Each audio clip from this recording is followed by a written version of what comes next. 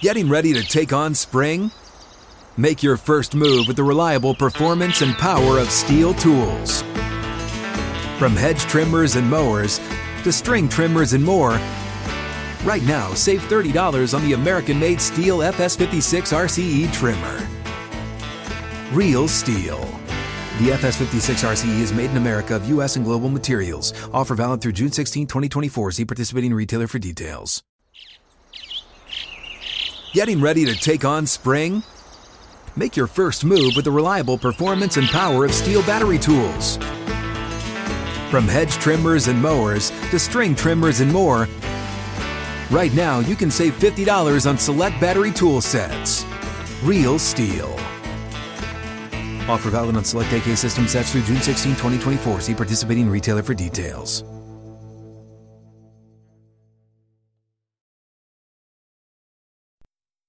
The Ohio State dominated OU in Norman, but what did we learn about Urban Meyer's Buckeyes?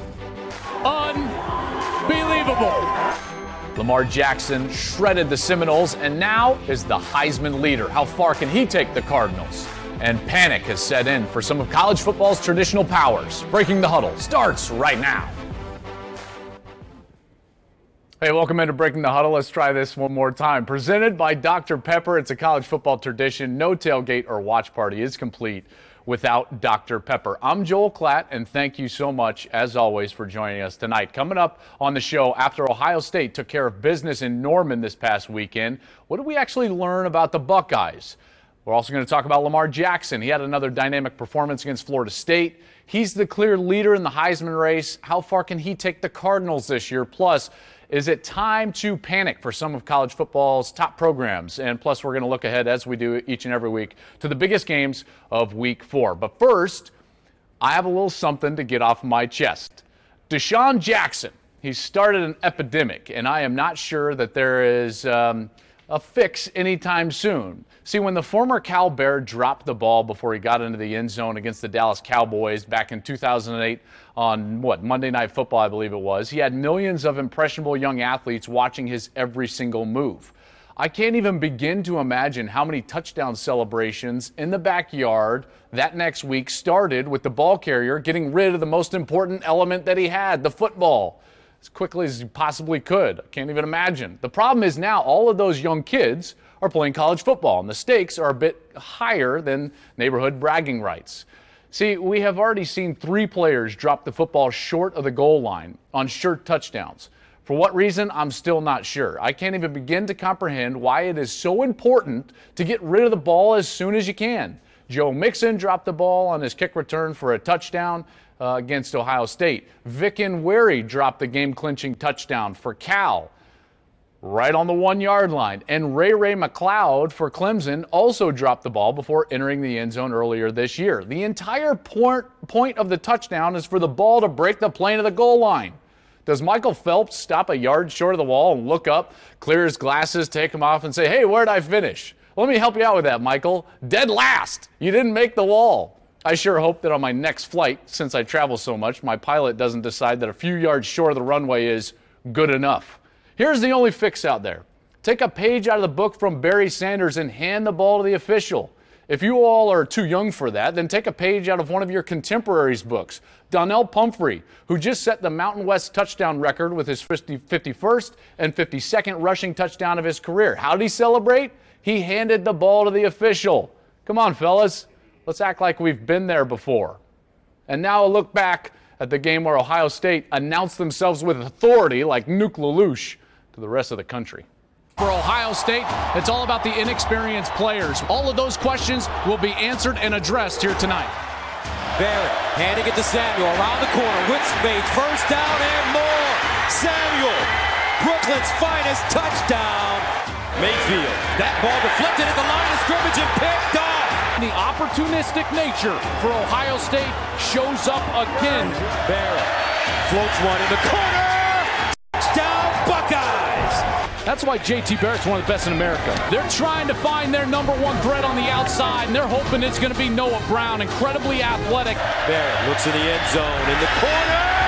Touchdown, Buckeyes. He pinned that onto the corner's back.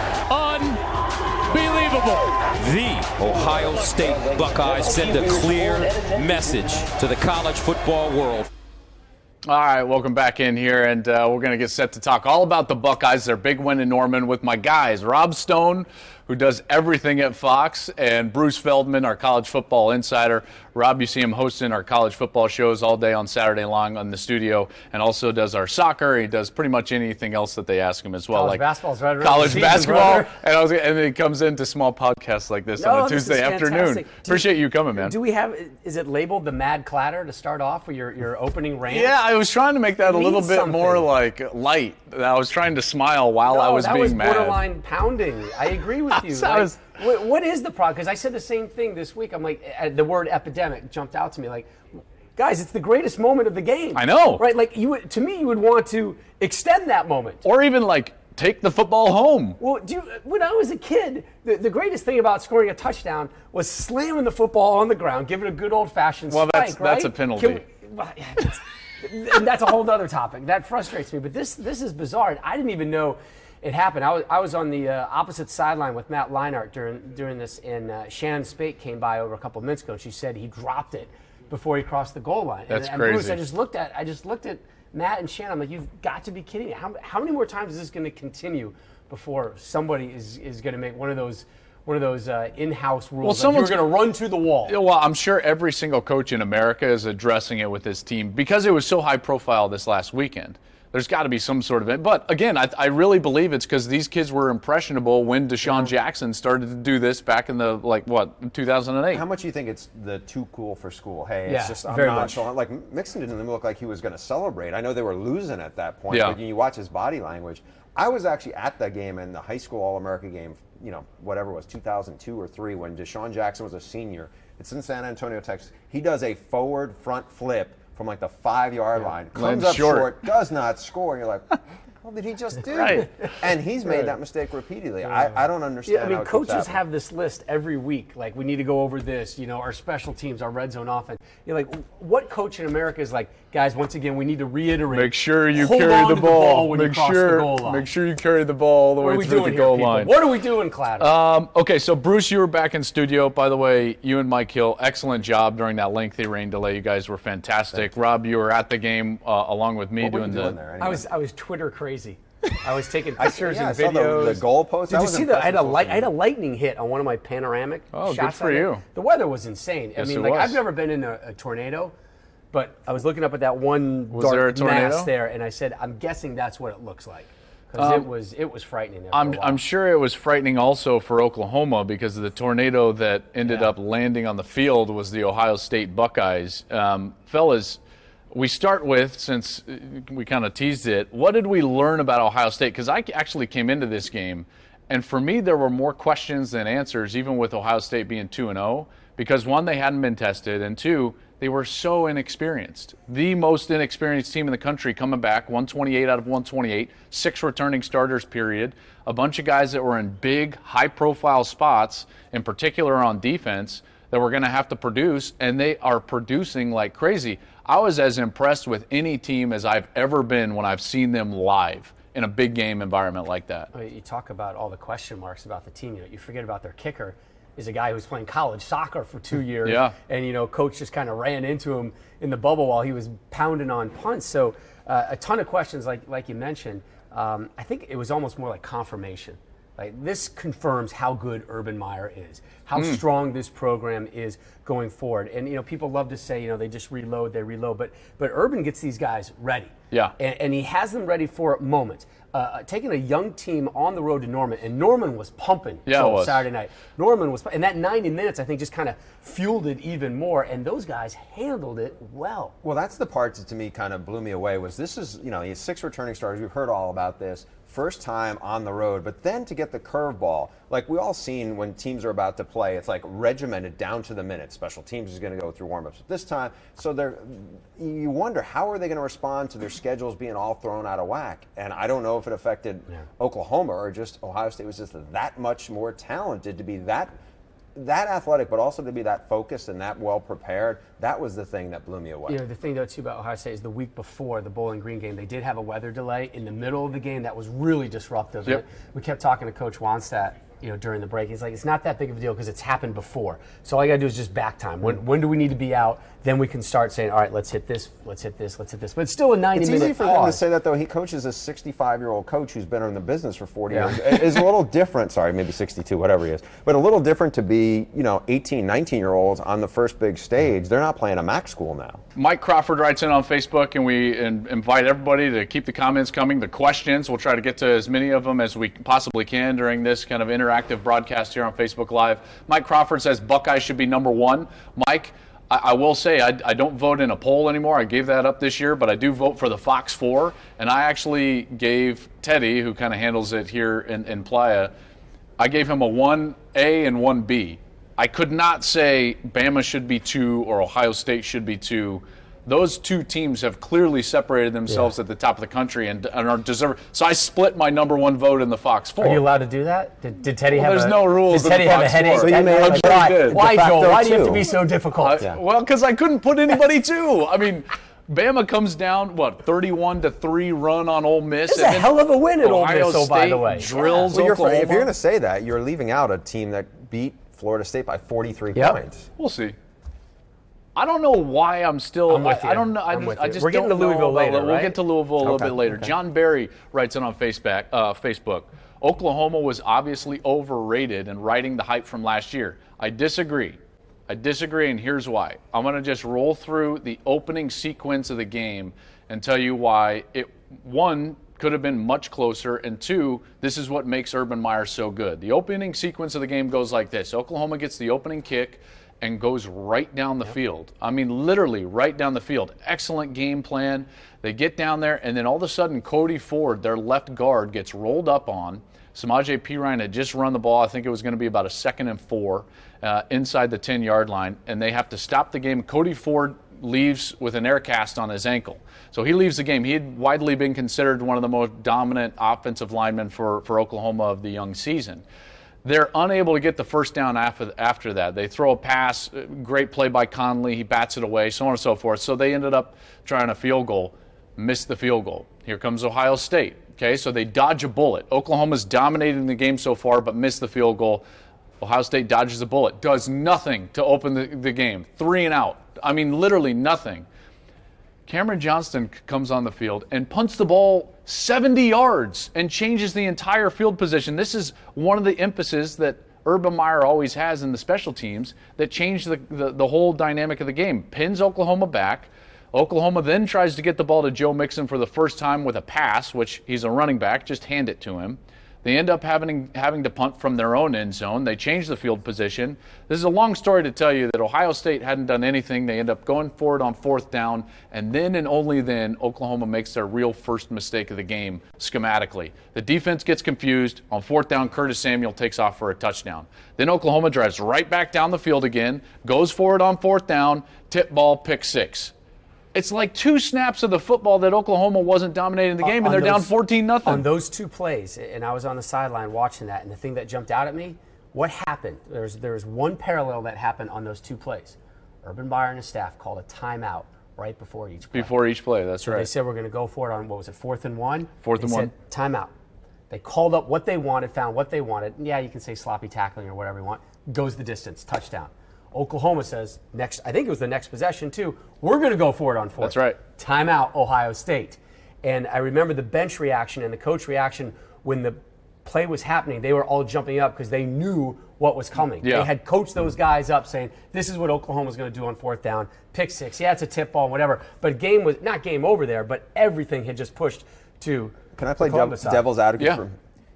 Yeah. Was there any way they were going to be able to cover Noah Brown no matter what? I mean, I felt like watching that they could have Larry Allen playing guard, and That's eventually true. they were going to get beaten in a shootout. They ended up exploiting that matchup, but early at 14-0, that game could have been 7-7 at worst. Yeah. I mean, it was again it didn't Oklahoma seem like had Baker played. ever got into a rhythm there at all. That was part of the reason I thought is an early interception right there. By the way, if you're going to go for it on 4th down, your play caller should know that on 3rd down. So Oklahoma has 3rd and 2. Great running team with 2 great running backs. Throw a pass, then the timeout happens, have to throw another pass, pick 6. If you're going to go for it on 4th down, run the ball on 3rd down. It's just a pet peeve of mine from like a game management perspective. Can I ask you one other coaching question? mistake from there. You're there. You've covered Oklahoma a bunch. Samaje Perine is probably going to, after this year, be the all-time leading rusher at OU, which he's going to pass, Adrian Peterson and a couple of Heisman winners. Billy Sims. Yeah. Who do you think's the best running back they have? Oh, Joe Mixon. Not even a hesitation. Not even a hesitation. You saw him. I mean, you were there live. But we loved Perine two years ago. We were like, this guy is the answer. He's the next big thing. And he is you big. Get it. You get it. It's just not. It's not working for him. You guys, you touched on Noah Brown. Let's take a look at the catch. When I lost my mind in the booth, because this catch was incredible. But this is what I love about it, is everything going on around Noah Brown. First, JT sees the one-on-one, and he's like, okay, I got it. I've got this. No problem. There's a guy back there, looks like he's fallen asleep. I don't know what's going on. Now he throws the ball. Noah Brown, 6'2". He's going to go against Micaiah Quick, 5'11". Mismatch. By the way, though, he looks taller than 6'2". He does. Ball boy's got the towel. It's been a wet night. This guy is like, oh, I think I'm going to catch it. No, you're not, sir. 1 foot. 2 feet. Why is everyone watching the Jumbotron? It's right in front of you. No, you can't see the ball because it's on his back. And the band's in the way. The band is in the way. One hand pins it against his back.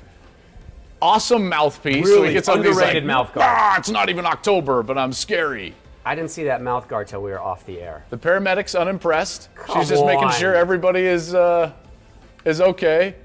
I was in Oklahoma. Oh, the Oklahoma fans, Yeah. the dejected Oklahoma fans. You can't get the tattoos on your face, can you? No, if you're not. I male? mean, I wouldn't think so. you Appropriate go. reaction. There you Finally, go. we got an appropriate reaction behind the play from Noah Brown. So Noah Brown. That was good production That value. was, right there. huh? Who did What do that? we think? Whoever did that. Way good to job go, back Jason there. Kleinman. I know you have a big staff. Mark, I know nice you have a big job. staff. Potter did that. I've seen Potter put some stuff together. That's some of the best stuff he's done in a while. So Noah Brown goes on to catch 4 touchdown passes. That was obviously one of them. Exploiting the secondary for OU. This is going to be a problem for OU all year. They're going to be in more shootouts because now I don't think Big they're going to 12. play as good teams with as good a defense as they saw Saturday night, though. That's the only thing. Yep. But what's Oklahoma State going to do? I mean, they have a really good quarterback, and James Washington had like 1,000 receiving yards against Pitt, and Pitt has pretty good defense. If this kid is for real, like I think he is, Rob, like Ohio State becomes scary because Curtis Samuel is legit, like very legit as a running back / hybrid slot back player. You know, Mike Weber is pretty good. My question coming in for them was like, do they have a number 1 receiver that can get down the field? If they can exploit matchups like that, I mean, this offense could be let's not scary forget good. JT's feet, which have been relatively subdued this season, and just waiting for those lanes to come up, and he's going to run all over you. And his passing yard total, it wasn't audacious at all. It was very tepid in Norman, but it was an emphatic win. But I feel like I love the Buckeyes. They're my number 2, and maybe a soft 1 right now, but. They always seem to give us those hiccup moments during Big Ten play. Yeah, we'll see. And it's going to be easy because they're going to be favored in everything.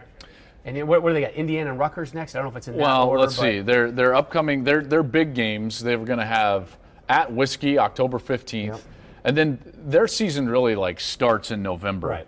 They host Nebraska November 5th at Which is Michigan usually State. when Urban gets them dialed in. That's true. And you get the sense he's kind of got them in November form right now. At Michigan State, who we're going to get to in a little bit, they look amazing. November 19th. Michigan, of course, in the shoe November 26th in the Big Ten Championship game on December 3rd. On Fox. On Fox. We'll be there. I can't wait for that. This team looks like they're going to roll through. I mean, they didn't trail in the fourth quarter last year all season long except for with zeros on the clock against Michigan State. This looks like another dominant team. This looks like a team that's probably more coachable than the one last year. Less ego, less entitlement, and probably less expectations hanging over them. Well, they were still, what were they in the preseason? They were top, I mean, obviously top 10. six. Top but five, I six. thought, it yeah, was like right top in there. 5. So Yeah. Right I in felt there. like the expectations were still there on them, but they were very subdued top 5. It was sort of like they're Ohio but State. last year they're they good, were they've got JT Barrett. Yeah. Last year they were also the obligated to put 'em overwhelming number 1. They were the consensus. Nobody Unanimous else in had- the yeah. open in the preseason. And everybody's talking about greatest team ever and all this stuff, and but there was a lot of hype around it, and they didn't manage it that well. We got to get to Louisville because LaMarvelous Jackson is right now pretty incredible.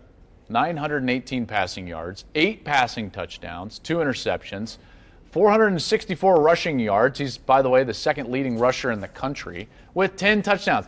Dude has accounted for 18 touchdowns so far. David Durbin talks about Louisville blowing out Florida State. Yeah, I get it. Will Louisville make the college football playoff? Pretty split. This is kind of where I am right now.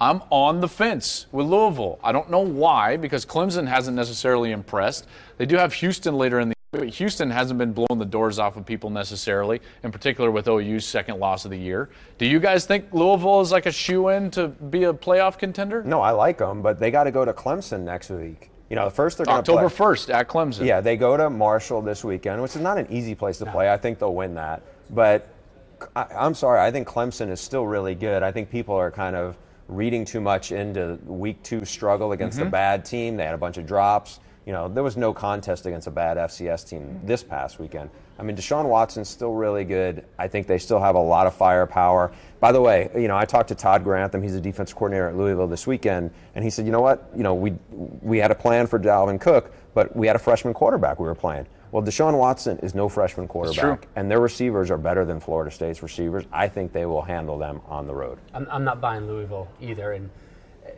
I think it's the Teddy Bridgewater effect for me. When you and I were in studio a couple years ago, everybody was raving about Bridgewater, and I was like, I don't feel it. There's something about him that, and I kind of get that way with Lamar. I've enjoyed watching him through 3 games. Right, and he's given us a Heisman moment. He's given us that leap. He's dismantled Florida State, but there's still something in the DNA of Louisville that doesn't make me a believer that they're big time. Because they have not won like a huge bowl game of late. They've been a good team since he came back. But the only thing I would say is under Charlie, they did beat Florida in the Sugar Bowl. But that's a different regime. It's a different, you know. That's true. I don't know. I mean, they played better defense back then. I like Grantham. I think he's a very good defensive coordinator. I just in a wait and see mode. And I thought Florida State was really good. I thought Florida State would win. Part of the wait and see mode for me is that Derwin James didn't play. Does one player make that big of a difference? Probably not. But I went back and started looking through the numbers, guys, and I'm like, what happened for Lamar Jackson to start playing this well? Because there has to be something, right? As a quarterback, you don't just all of a sudden play this great. There has to be something schematically. There has to be something as far as emphasis in the game plan. And turns out that there was a 5-game stretch last year that Lamar Jackson averaged less than 2 yards per rush in 4 of those games. And in the other one, he only ran the ball 1 time. He wasn't an emphasis in the run game. It was kind of like, hey, he can run so he can bail us out. And it was kind of like the broken plays, running, sack the quarterback stuff. It was just kind of a free-for-all. Then, all of a sudden against Kentucky, last regular season game last year, they cut him loose as a runner, a true schematic runner in the game. And he went crazy. I think 220-plus yards, 180-plus yards. And then he went crazy in the bowl game, 220-plus yards. And ever since then, in the last 5 games that he's played, he's had 8 yards per carry or more. Well, then all of a sudden, guess what happened to his yards per attempt? It went up by 3 yards. So you're talking about opening up the passing game for a guy that maybe needs it, maybe doesn't need it. We haven't seen him have to rely on his arm just yet. But that, to me, was a clear schematic change from Bobby Petrino and this coaching staff to utilize the skill set of the quarterback rather than allowing the skill set of the quarterback to bail them out of big plays. I have a question for you on that front. Don't take this as a personal offense. But if you were a much, much more dynamic running threat, I was not a threat at all. But if you were, how much more dangerous as a passer would you be because you're putting so much pressure on the defensive ends and everything? Wouldn't it be a lot easier for you? Listen, any threat outside of the passing game, so whether it's a great running back or the quarterback himself as a runner or a great wide receiver that can run with the ball, anything that's not just the straight drop back is going to open up the passing game. What I always wanted, so I'm going to nerd out a little bit here, and I know that, bear with me. When you get a safety that closes the field, so if there's just one high safety in the middle of the field, that means that they're trying to stop the run, guys. Okay, so they've dropped a player into the box, and they're trying to get run advantage in terms of the numbers, the run ratio, and the defensive favor. I want to throw against that because that means that the corners, the outside corners, have deep responsibilities. So that means they're a free access player. That's when I'm going to get back shoulder fades. That's when I'm going to be able to throw slant passes. That's when I'm going to be able to throw 4 verticals against 1 single safety. All of these things are more advantageous for me. So anytime we can run the ball, whether it's a great running back or me as a runner from the quarterback position, I need the extra player in the box. The worst thing is when you're forced to throw against 2 high safeties and 2 jam corners. Whether it's cover 4, 2, 8, 42, whatever you want to talk about as far as the schematics. If there's 2 safeties back, open middle of the field, that's just tough to throw against. All of those things, I think, are a big difference to answer your question. I mean, it's probably like shooting foul shots, the difference between shooting a 3-pointer and a foul shot, because it just would seem like it would be a lot easier to make those throws, and I feel like he is really, really dangerous in that capacity, and they cut him loose. Now, also, Michael Vick said he's 5 times the player I was, which I don't, that's him being deferential. But 2 things. One, he didn't redshirt, Michael Vick did, so maybe that's part of the learning curve. But the other part is he has a better offensive coach in Bobby Petrino than Ricky Bussell was. No offense, Ricky, but what Michael had at Virginia Tech. Ricky Bussell was the offensive coordinator for way Frank back Beamer. when. Yeah. So when. now, I mean, Petrino with this option. I mean, he had some guys who could run a little. He hadn't had anybody who could run like this. I mean. Jeez. ACC is interesting. The news that came out today on how they're going to try and manage a potential 3-way tie. Yes. To see who goes to the ACC championship game. Talk about nerding out. That's big time nerd talk right now. Remember 2008? That happened in the Big 12 with Texas Tech, Texas, and OU. Mm-hmm. OU ended up winning the tiebreaker and going to play for the national championship. Super intelligent move to be ahead of the curve. But I said, everybody's talking about when is going to be the year where we have 2 teams from the same conference in the college football playoffs. And I said, maybe this year, but it's going to be the ACC. It's going to be Florida State and Clemson. I wonder how much of a hit this is going to be to Florida State to get up, and how it's going to how those 3 universities are going to be valued. Sure. I think Louisville has a chance to be that second team, because let's say they lose close at Clemson and then they turn around and beat undefeated Houston on Thursday night. It's a late push. They're not going to play in the conference title game. It would be those Clemson. Late pushes are important, very important, and underrated. We talk about that at our end of the year. Our college football playoff show, who should be the Final Four, and so much of it we forget. September, Heisman voters forget. It's like, what happened did they September. lose back then? What happened there? And you know what? They're going to look at the score lines too, right? They're not going to remember how those games really fully developed. They're going to see 14 points or 7 points and make a value on that. Let's get to the panic meter, fellas, because there's some big brands, some big names out there that could potentially be hitting the panic meter very quickly. I'm going to start with an overall conference, and here's how the game is going to work. We'll go down the line, and we're going to rate 10 to 1 or 1 to 10, whatever you would. 10 being like high level of panic. Stress. Think of most panic you can possibly get. 10 being the production truck on Saturday Night in Norman. That's right. 10 being anytime the production truck has to deal with a delay. 1 being you're not panicked at all. And we're going to go through some entities, some teams, and rank our level of panic. I'm going to start. Big 12 conference as a whole. Guys, 10. They should be like hair on fire panic in the Big 12. I don't see a Big 12 team that can go to the playoff anymore. Oklahoma is still probably their best team and still probably going to win their championship, because I don't necessarily believe in Texas all that much. They proved me right when they went out and lost to Cal. They're a 10 for me. I mean, the Big 12 is in a rough spot, and guess what, Bob Bowlesby? Expansion ain't going to help you. Who's next? Who is next? What do we got? Rob? Let's go with Rob. Because I'm panicky too. Panicky, I'm not a panicky type guy, but I'm going 9. I gave it a 9er. And it was, for me, it wasn't just on the field. It was, and you touched on at the end, the Bowlesby effect. It's like, what, Big 12, what are we doing here? Yes. Like, this is like the year that the Big 12 can't get out of their own way. Yeah. We're going to expand. We're not going to expand. It's going to be 2. It's going to be 4. We're going to hijack networks. Millions of dollars. I mean, like, all these conversations are going on. And then when they have a stage, and Oklahoma's had 2 stages this year, oh, by the way. They could have ended things by taking care of Houston, and then they lay an egg against Ohio State as well. I think this weekend's game on Fox, by the way, Oklahoma State, Baylor, all of a sudden is got the buildup of a potential top of the Big 12 type conversation, because Oklahoma State got screwed. Yeah. Right? They got screwed. By the Big 12 replay by officials. their own replay officials. Oklahoma, the Big 12 replay officials in Norman missed that one as well. So I'm very worried right now. I think the Big 12 is fine going forward, but this is shaping up as a really bad year. And by the way, remember what happened in Baylor just a couple months ago, and that train wreck?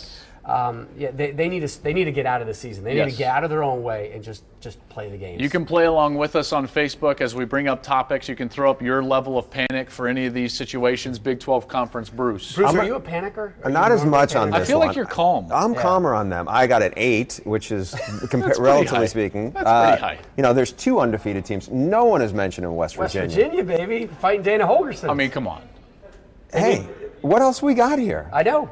Well, this isn't called the conversation. belief segment. I'm not saying I'm betting like the house on West Virginia. No, your point is they're unbeaten, just like Baylor, and that's Yeah, it. I think people have written them off. If they run the table, they would have a shot. I don't think they will, but you know what?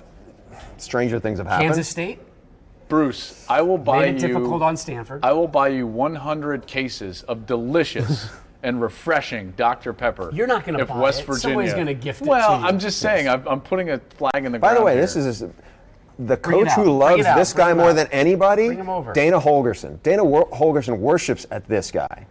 I love the glasses. I we don't did even get know where you we find got the some glasses props that go this up week. there. I'm very excited about True it. story. Wait, Very, is that thank new? you, Dr. Larry, yeah, is Larry new?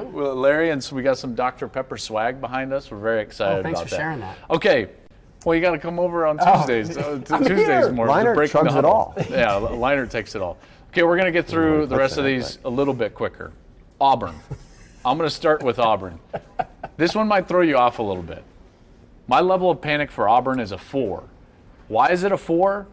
Because I didn't think they were any good anyways. So they just are what they are. Like, everyone down there is panicking like they're going to go win the national championship. There's no more unrealistic fan base than the fan bases in every state of the little brother program. Auburn, you're a little brother program in the state of Alabama. Don't panic. This is what you are. You lost to 2 better programs. Gus Malzahn is an okay coach, probably not the best coach or the second coming like you've thought for the last 3 years.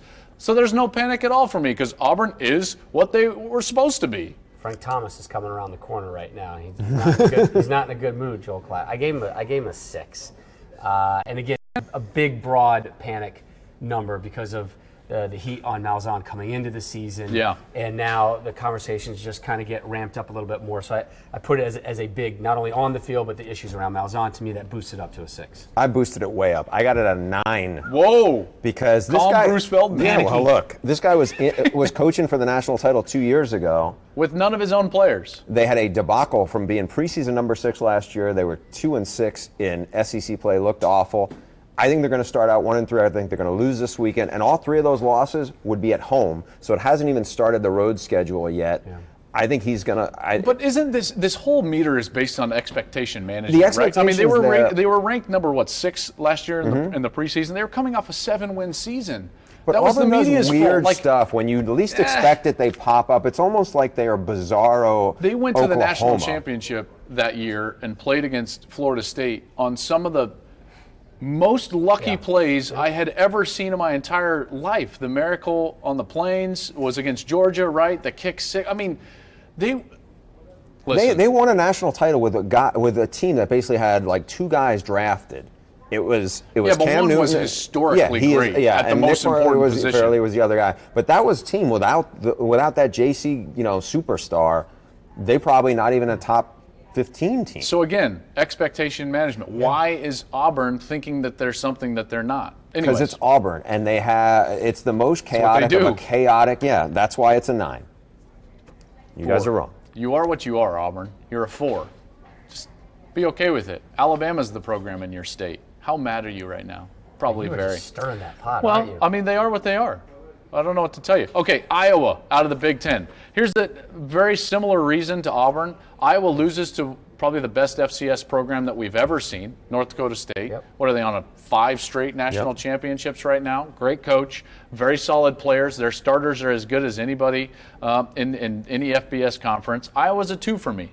Iowa's a 2 because everything's in front of them. Again, expectation management. Were you going to win the national championship this year, Iowa? No.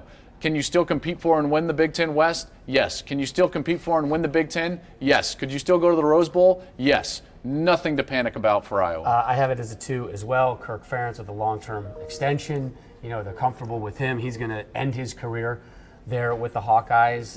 And Iowa, again, you don't expect these wonderful runs from them every year. You say, hey, maybe every 6 years, Hawkeyes, give me one of those runs where you're going to start shaking up the maize and blue and the scarlet and gray and mess with Sparty and Wisconsin and company. So I think everything's okay. I'm kind of in the same. I have them at 3. The one thing I would point out too is they knew they were playing without their 2 best offensive linemen. Those guys will be back this week. I think the thing that would be distressing, and I actually talked to Kirk Ferentz today, was basically North Dakota State does what Iowa prides itself on and was just way more physical, way more efficient, and executed better. And they held them to -7 yards rushing in the second half. That is mind-boggling. So, like everything you said, I'm there. I don't think it's a real panic, but it's a little embarrassing, to be honest. It is embarrassing. Good thing this isn't the embarrassment meter, because then it would be very. But overall, it was a good week for the Big Ten. Not bad at all. Notre Dame. Panic meter's high for me. I got Notre Dame as an 8 because this is a team that I thought had playoff expectations, and rightly so. They were very talented. I thought their coaching decisions in week 1 led them to lose the game because Deshaun Kaiser didn't play the entire game. They only put him in full-time in the middle of the third quarter, which I thought was way too late. They should have beaten Texas. Now they get thumped at home. That score was not indicative of the game that I was watching. They got thumped at home by Michigan State, who's a very good program. So for me, Notre Dame an 8, guys. I had them at 5 because I think their soul was taken in Austin, that they were done after that type of defeat. And when you're Notre Dame, if you don't go unbeaten, the season is kind of lost for you. And there it is in week 2, you're losing a heartbreaker against a team that is now kind of overvalued, by the way. And then at home to Michigan State. So I think they've they've closed the books already. Yeah, I'm a 5 as well. I think the biggest issue for Notre Dame fans is Brian Van Gorder, the defensive coordinator there. A lot of people, not Notre Dame fans, want him fired. He's been with Brian Kelly for like 25 years on and off. I do think the rest of the schedule, Christian McCaffrey notwithstanding, is pretty manageable. Sure. So not McCaffrey. They're gonna. No, aside from him, but there's we'll get into USC later. USC is nothing. And we'll I think get to they can turn it around a little bit and go off and win 9 games. Okay, so Oregon.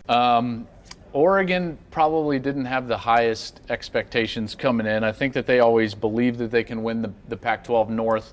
I didn't think this was a team that was going to be able to do that after that historically bad defense a year ago. They retained Don Pelham on the staff and yet replace him as defensive coordinator with Brady Hoke, the former Michigan coach. Oregon is in full-blown panic mode. I really like Mark Helfrich as a guy. I think that he's in a precarious spot at this point. They are a 10. Oregon is in full panic mode. Royce Freeman goes down with an injury, probably why they lost the game to Nebraska. Devin Allen, who just took 5th in the Olympic Games in the 110-meter hurdle, tore his knee up for the second time as an Oregon football player, did so in the Rose Bowl in the semifinal against Florida State, now has done so again after competing in the Olympics. That's devastating for your ball club. He's a great player. Terrell Crosby is down, an offensive lineman. They can't stop anybody. They go for 2, and it backfires on them now finally because they're not blowing people out by 50. Panic mode in Eugene. Yeah.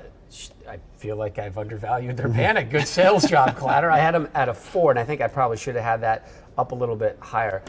My thoughts about Oregon coming in the season were they're still Oregon, right? And I do this a lot with a lot of these programs. You're still who you are, and you're going to be a good team to some extent.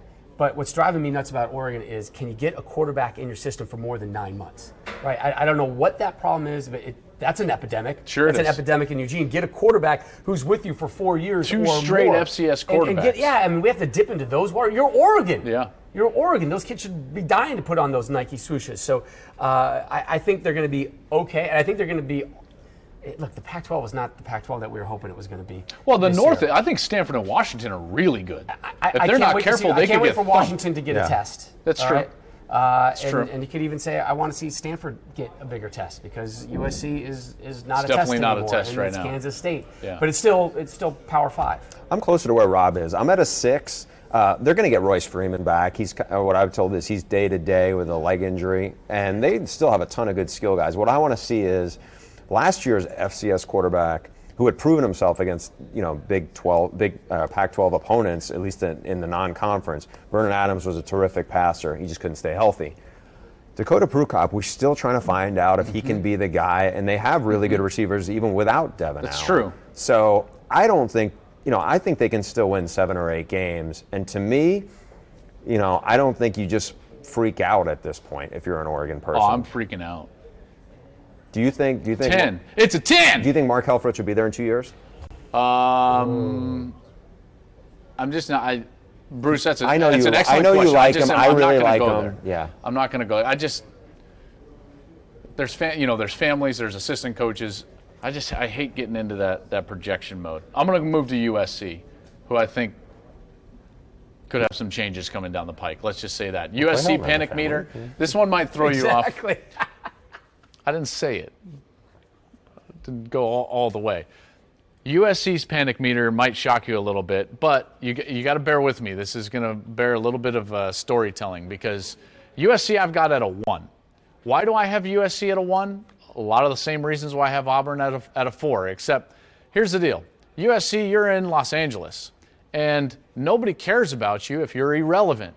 And right now, USC football, you are totally irrelevant. That's where you have been relegated to a 1 because everyone's going to the beach. Nobody cares about your program right now because you aren't any good. That's about as harsh as I can say it, guys. Matt Clatter, man. They aren't. You got him at a 1? A 1. Everyone's going to the beach. Coliseum's going to be empty. USC panic meter. Show him the number, please. No, mine. No, Mine. for- I want mine. I'm angry. I'm surly. I got panic. I got panic written all over my face. Oh, what are you going with? A 10? 9! A 9. Got big issues because every time I see the cutaway of Lynn Swann in his VIP booth, all I see is the face of a man going, I didn't hire that guy. Yeah, that's not my program. We got big issues. And Clay has already made the change at quarterback this week, going with the redshirt freshman ahead of a big game versus a really good Utah team, particularly on the defense line Friday night on FS1. And, there's a little Rex Ryan effect to me going on at USC right now where somebody's going to take the blame, and it's not going to be this guy. So Clay is saying, instead of ripping T. Martin, he's saying, I'm going to make a quarterback change. But sure. This is my message to you, the offensive coordinator. You better start straightening stuff out. Brand new head coaches should never hire first-time coordinators. That's all I'm going to say. What are we doing there? What are we doing? Bruce. I don't know what's going on here. I don't know if my sound's being fixed or I'm being accosted here. We've got some technical issues happening right now. On you, I know. Nether regions. Okay. So I got a 7 here for USC.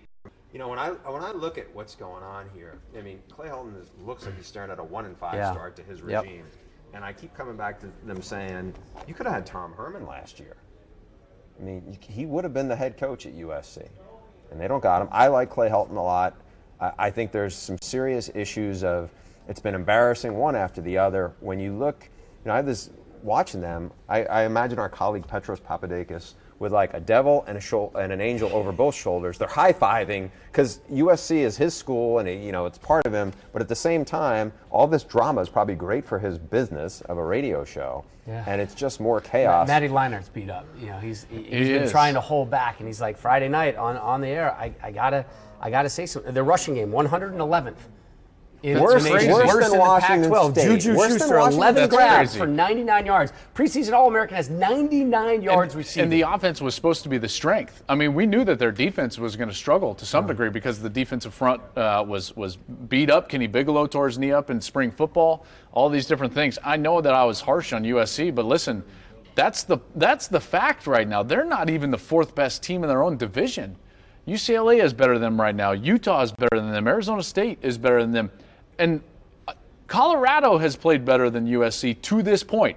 Now, we'll see if that ends up playing. They're not even the 4th best team in their town. Even on that stat, because I had that in my notes. Rams won. Rams won. Dodgers, the LA Galaxy, firing up for the playoffs. There we go. Washington State should never have a rushing game higher than USC. And some USC fans were going, well, look, they played Stanford and they played Alabama. Yeah, those are really great defensive programs. You're still USC. Yeah. I'm sorry. You should not be like 110. You should not admit that you're going to get blown out by Alabama. That's not USC. You had a great tease there, USC at Utah, FS1 Friday night. So make sure you tune in. Utah has a solid D, kind of an evolving offense. Joe Williams last week ended up retiring from football.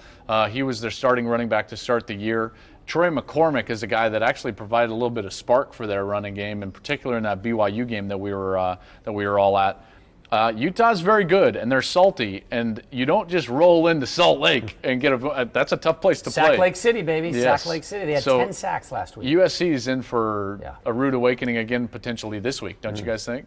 I do. Very much so. Although Sam Darnold, I've seen him a bunch coming up in the recruiting process. He is a really good athlete and can run, but I think he may be running for his life if Zach Banner doesn't help him out. Well, and USC's dealing with a lot of off-the-field issues. And USC is a bit of a mess right now, and they're going to have to get it fixed. They shouldn't be in this situation. Well, the problem is that everything rises and falls on leadership, and their former athletic director, Pat Hayden, made some questionable decisions along the lines that have put them in this situation that they're in right now. So they're going to have a real stiff test. I would not put a lot of money on USC in that ballgame because I think Utah is really good. They stop the run, they get to the quarterback, and it's not an easy environment to play in. Oklahoma State at Baylor, that's going to be the Fox game. As we get there on Saturday night, myself, Gus, Shannon Spake have that game. Are you doing both games? No, I'm not doing the Friday night game. Just the Baylor game. Just the Baylor game, yes. Baylor is undefeated, haven't played anybody. Reminds us a lot of every other Baylor season. Northwestern State, SMU, Rice. There's your schedule. They haven't played like what we would expect a Baylor team to play like. Of course, Jim Grobe's their interim head coach. But everything that they talk about, Bruce, is that they haven't changed anything for their players. It's the exact same offense. They practice the same way. They do everything the same, and they're trying to get the same results. But the bottom line is that just the feeling around the program is immensely different. Yeah, there's no – look, all those guys, it's not just Kendall Briles, the offensive coordinator. It's his dad, Art Briles. It's the running back coach, Jeff Levy. That's his father-in-law. The O-line coach was an assistant to Art Briles in high school, for 20 years. So there's a lot of lack of continuity there. Look, I like Jim Grobe a lot and have a lot of respect for him. But I think there's something that just seems a little off. Now, they also have to replace almost their whole offensive line. Yep. The thing that has jumped out at me is I did their SMU game, and I watched the game last week against Rice. Seth Russell has really struggled early in games. He has looked really rusty. He hasn't thrown a touchdown in the first quarter.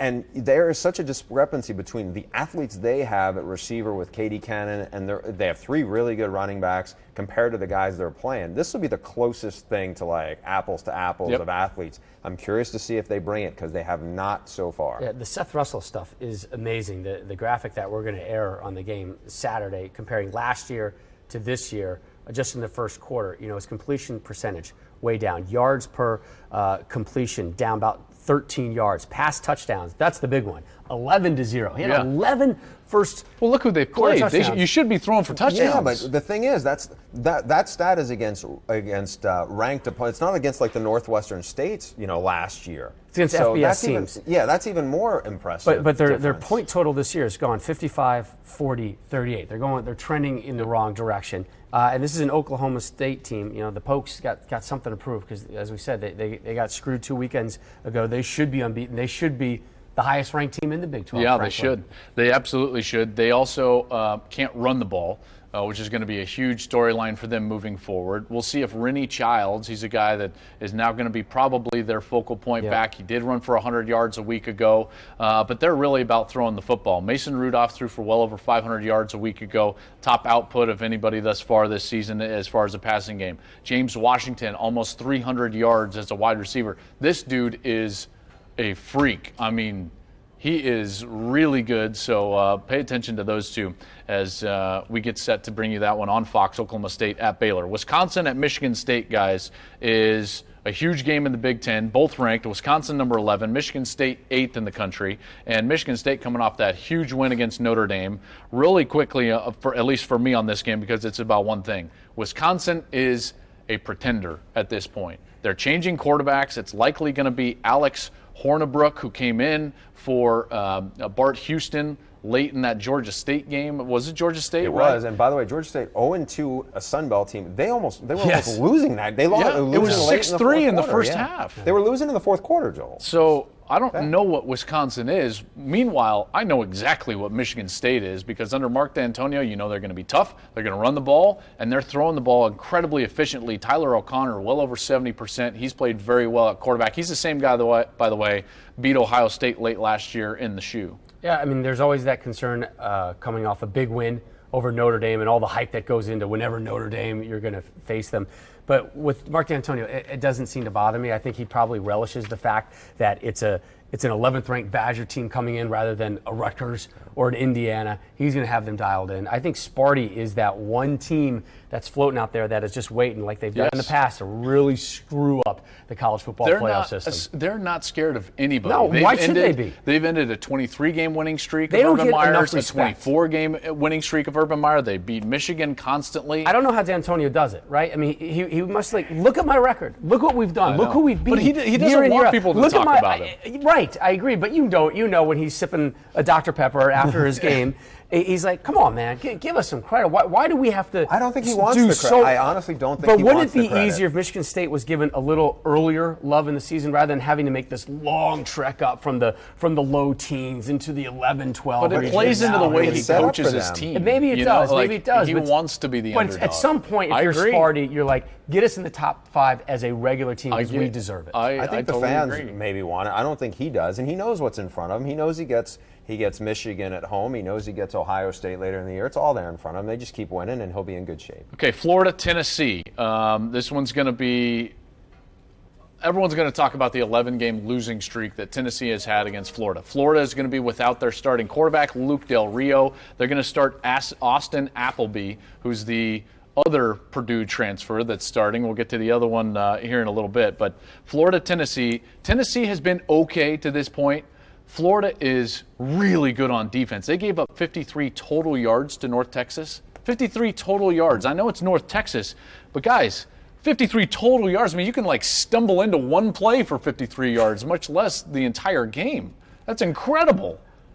I find this one, everyone's going to jump on Tennessee like, oh yeah, they're going to end the streak. Tennessee's offense doesn't scare me, and that Florida defense is incredible. I'm tired of this Tennessee talk. Everybody's been all in love with them since August and praising them and saying this is the year the Vols turn around. They've been average. All you got to do is go back to the old ball coach. You can't spell citrus without UT. Maybe one of the great lines ever. So good. They're also really banged up. So they're without Cam Sutton, fractured ankle. He's by far their best defensive back. They're without Darren Kirkland. He's their most talented linebacker. He has a high ankle sprain. Jalen Reeves-Maben, their leader on their defense, he is hurt. Now, he's probably going to play, but that's a lot of issues for a team that already has issues throwing the ball. And I just feel like if they're not clearly the better team, they're going to find a way to screw it up. But they're home. They're home with a chance to get a win over a ranked team to say, hey, guess what, guys? Maybe we are legit. Maybe we are for real. Their 9-game winning streak, only one ranked opponent that they beat, that was Northwestern, so this is their chance to get a second. Stanford at UCLA. I got one note on the Stanford-UCLA game. That's it, only one. Since Jim Mora became the head coach at UCLA, Stanford, 5-0, their lowest rushing output in those games, 170 yards. That's it. That's all I got. Josh Rosen, where are you? Where are you? Show up. I was ready to. We know he's not a student at Stanford. Oh boy. Well, I don't know if they allow hot tubs in the dorms there at Stanford. They do not. And again, for me, the Stanford conversation goes to this East Coast bias against Stanford, against Christian McCaffrey, against the players who are out here on the West Coast. That again, nobody is giving this gentleman the proper due of what he is. And it's going to bother me, and it's happening already. How much time did we just talk about Action Jackson? Yeah. Meanwhile, it's McCaffrey week in, week out, literally carrying that team offensively. Joel, let me ask you this. So this, to me, should be a little different UCLA because they changed their offensive philosophy. No more Noel Mazzoni. Now it's more physical. They do 9-on-7 more every day, according to Jim Mora. How much do you think that will benefit them in this kind of game? It will absolutely benefit them. The problem is that I don't know if they've got the personnel to do anything to stop McCaffrey. Because what I saw against A&M and then what I saw against BYU is that they didn't have the speed that I thought that they did, in particular at the second and third level. I think to stop Christian McCaffrey, you've got to have great speed because he's faster than he was a year ago. He's running right now like 4.3.